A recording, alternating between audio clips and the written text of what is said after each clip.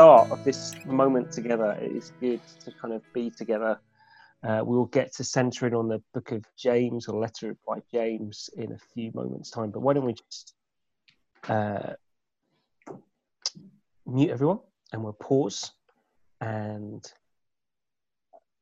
actually, Mel, as you've got a week off, and it's so good to have you around, would you mind praying for us in like 30 seconds time? Just unmute yourself and just pray for us to just really know God with us. That'd be really good.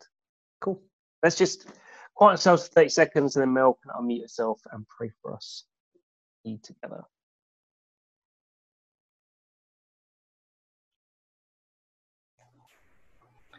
Yes, Father God, we want to thank you for this time that we can all meet in our working days.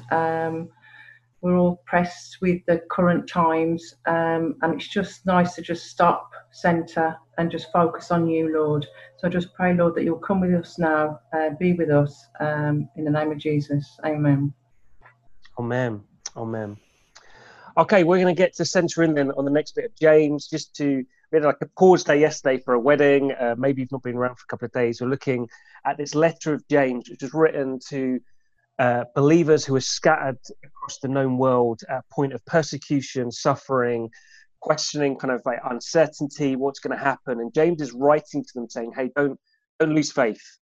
Don't like allow Jesus to kind of fall from your gaze, but allow Jesus to keep shaping who you are and how you live. And in it, to our Western ears, sometimes he can just feel like he's pretty direct and actually a bit offensive. And we're going to keep seeing that. But in it, I think we've got to understand that his directness is because it's with a deep desire to ensure that people aren't shaken and lost, but also to bring comfort to people who are being persecuted, particularly from those who are very wealthy at that point, and the powers, and saying, look, they don't get the final say. You've got to understand that. And so that's why sometimes it can come across quite strongly. But in terms of today, we're going to center in on chapter 4 once again, and we'll get chapter 4 verses 7 to 10, where the Message paraphrase Peterson puts it like this: so let God work his will in you. Yell aloud no to the devil and watch him scamper. Bear quiet yes to God, and he'll be there in no time. Quit dabbling in sin. Purify your inner life. Quit playing the field. Hit bottom and cry your eyes out. The fun and games are over. Get serious, really serious. Get down on your knees before the master. It's the only way you'll get it on your feet. Okay, so in this, we find that James says, right, you're being squeezed. Get serious then. What's going to come out? And today I want to hang everything on one word, as I always do, and my one word is speak. Throughout James, we found him talk a lot about not speaking, but actually listening, ensuring that we use our words wisely, and being slow to speak. But in this one, I want us to look at speaking, as I believe he starts to say, well, actually, you do need to say something. And particularly wants us to be clear on when we say no and when we say yes. And then we need to be really clear about our no's and really clear about our yeses. And so firstly, James says, right, you need to say no. And there's a particular place that you're to be saying no to. And he says, right, say no to the devil and his schemes. And in it, that's something that we often don't talk about. We don't talk about the fact that we have an enemy, one who's seeking to usurp God of his authority, one who's identified by different names, but we tend to say devil, and his cronies, his principalities. And in it, the Bible then describes this one who's actively seeking to do us harm.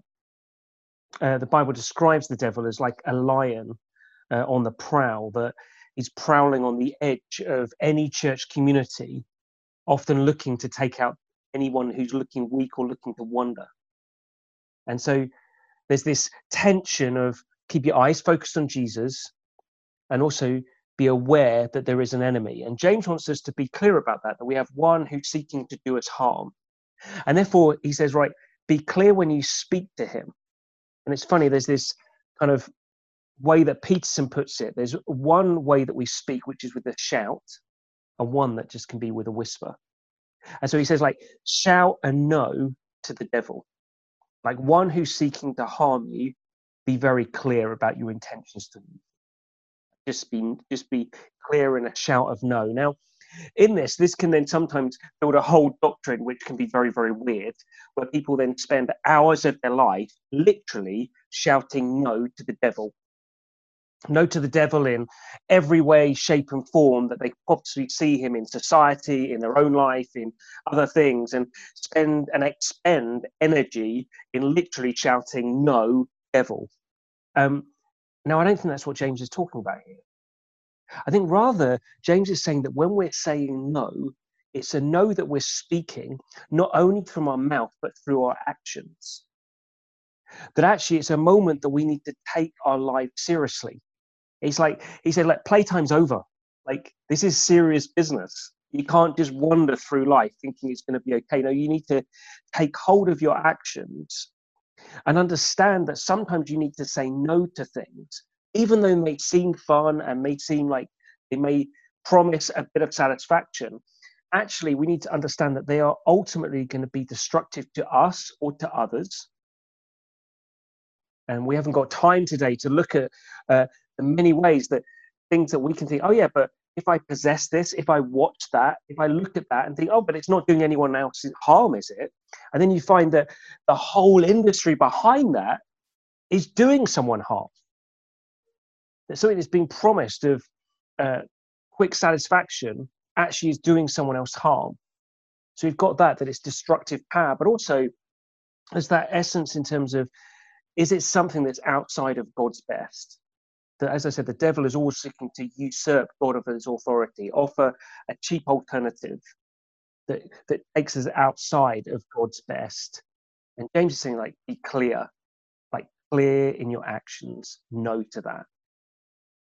And in it, it's, I'd say, from experience, let's not like dress it up as something else. From experience, you say no to the small things.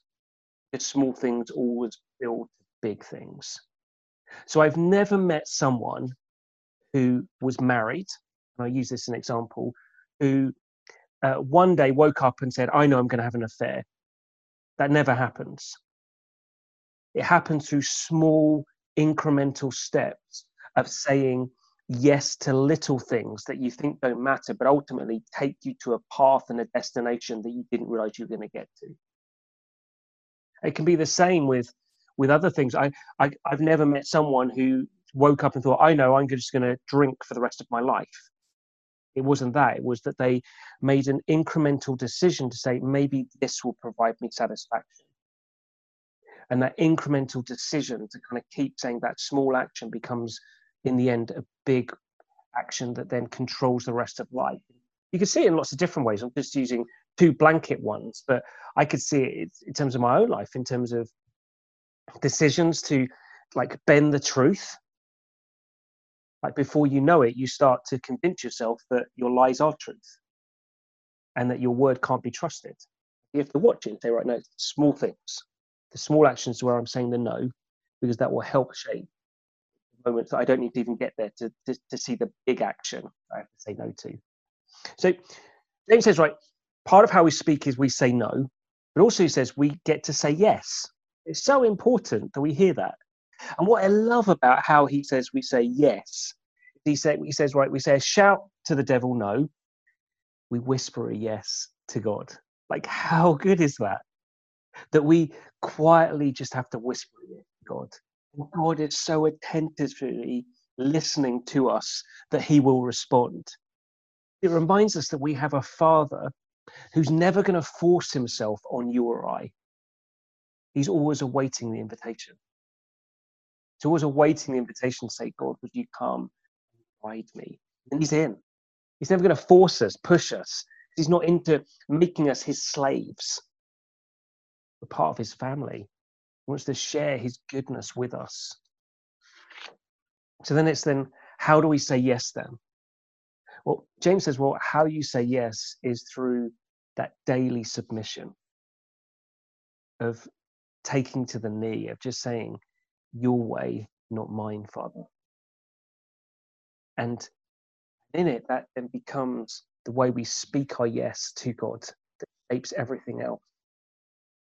That how we, and our mantra that I continuously say, pause, send, continue. Why? Well, it's that action of saying yes to God. I pause, I center and put God back on the throne of my life in order I can continue from that point. And that's what James is saying. It's like the way we speak, clear no to the devil. This quiet yes to God. And I love how Peterson kind of phrased it. This quiet yes that we act out through submitting our lives, kneeling before God again and saying, your will, not mine. That then allows us to then take to our feet and walk through our life. So James says we're invited to speak with clarity, no and yes.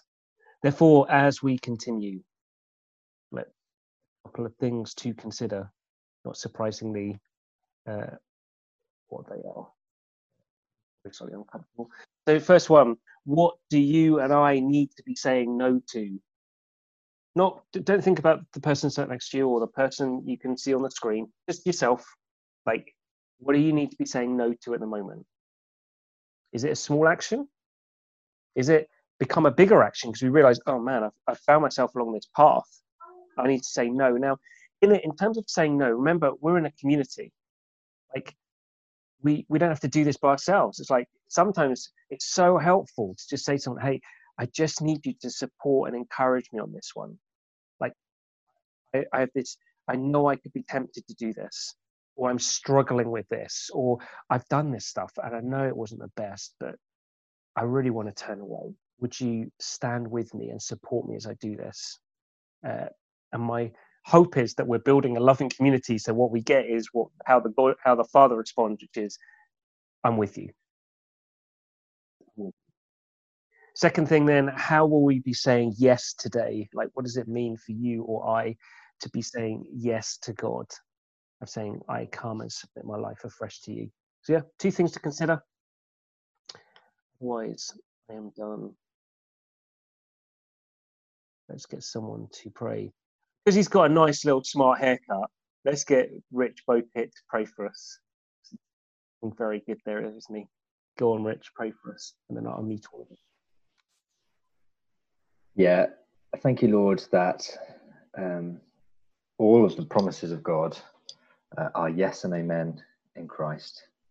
And that because of who you are, and because of what you've done, because of what you've spoken, that you provide the grounding for us, the foundation for our lives, where we can say no to the things that are not life-giving, that are not of you, and where we can say yes to the things that will draw us nearer to you, that will help us to display your heart to the world. And I pray that as each of us go out the rest of this week, and that you would give us the strength to do that, that you would give us the wisdom to know the difference, and that you'd give us the courage to make the right choices, starting from the small choices that so impact the rhythms and the routines that we build into our lives, Lord. We want you to be at the center of each of those who might serve to draw us near to you again. I pray that would be true for each of us. Amen.